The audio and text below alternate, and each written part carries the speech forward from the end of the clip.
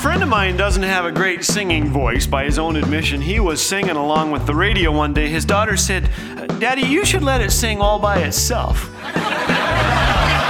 Thanks for joining us today. You're listening to Laugh Again with Phil Callaway. We love getting letters and emails. One lady writes, "My husband gets the remote, clicks through 40 channels, then starts again. He likes shows about fixing cars and making swords. Is he crazy?" Well, first the bad news.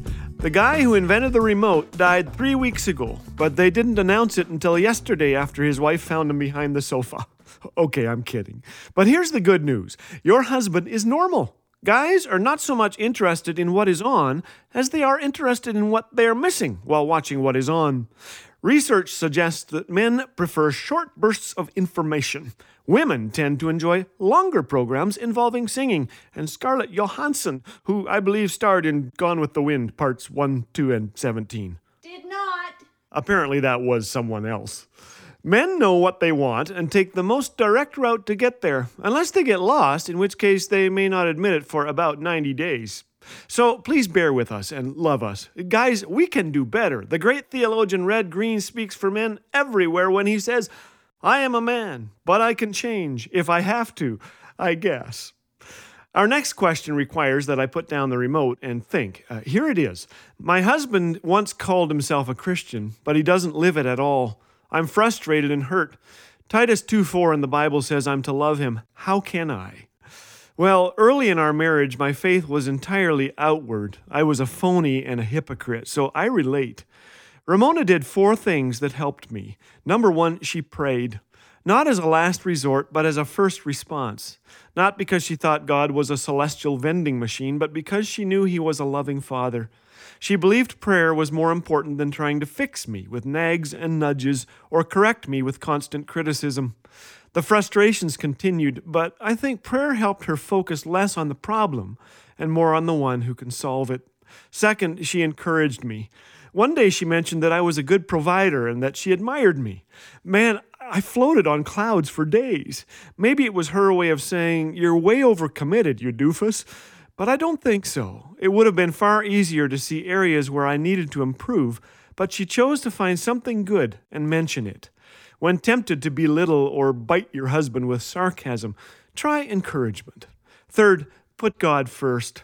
Her walk with Jesus didn't depend on mine. She stayed committed and faithful to God, knowing she is accountable to Him. Putting God first doesn't mean we are second. It means we are last. That we look on others as more important than ourselves, which is perhaps the most difficult command in the Bible. It's about as easy as giving birth to quadruplets. But when Christ is in us, He gives us the strength and grace to do what He asks. To pray for people who drive us crazy. To go looking for things to encourage. To walk with God when we feel like running the other direction. And fourth, she laughed. This may sound silly, but it's not. Lee Strobel told me that when his wife came to faith in Christ, he assumed Leslie would be miserable. Turned out she was the opposite. I caught my wife praying and reading the Bible often, but I also caught her laughing. Though she hurt when hard times came, I saw her joy in the midst of them. It was the birth of my first son that brought me back to God. And there was a girl around our house too who had a great sense of humor. A girl who said, "Here's the remote. Let's watch something manly." A girl who one Saturday morning about 9:30 whispered, "Sorry to wake you, but I made waffles." Your messages encourage us that God is using Laugh Again in a powerful way. From a long-term care center, Paul wrote, "The laughter is so welcome. Your cheerful heart is a gift to me. There's a sign here that reads, 'Choose joy.' Each time I see it, I thank God for you and Laugh Again."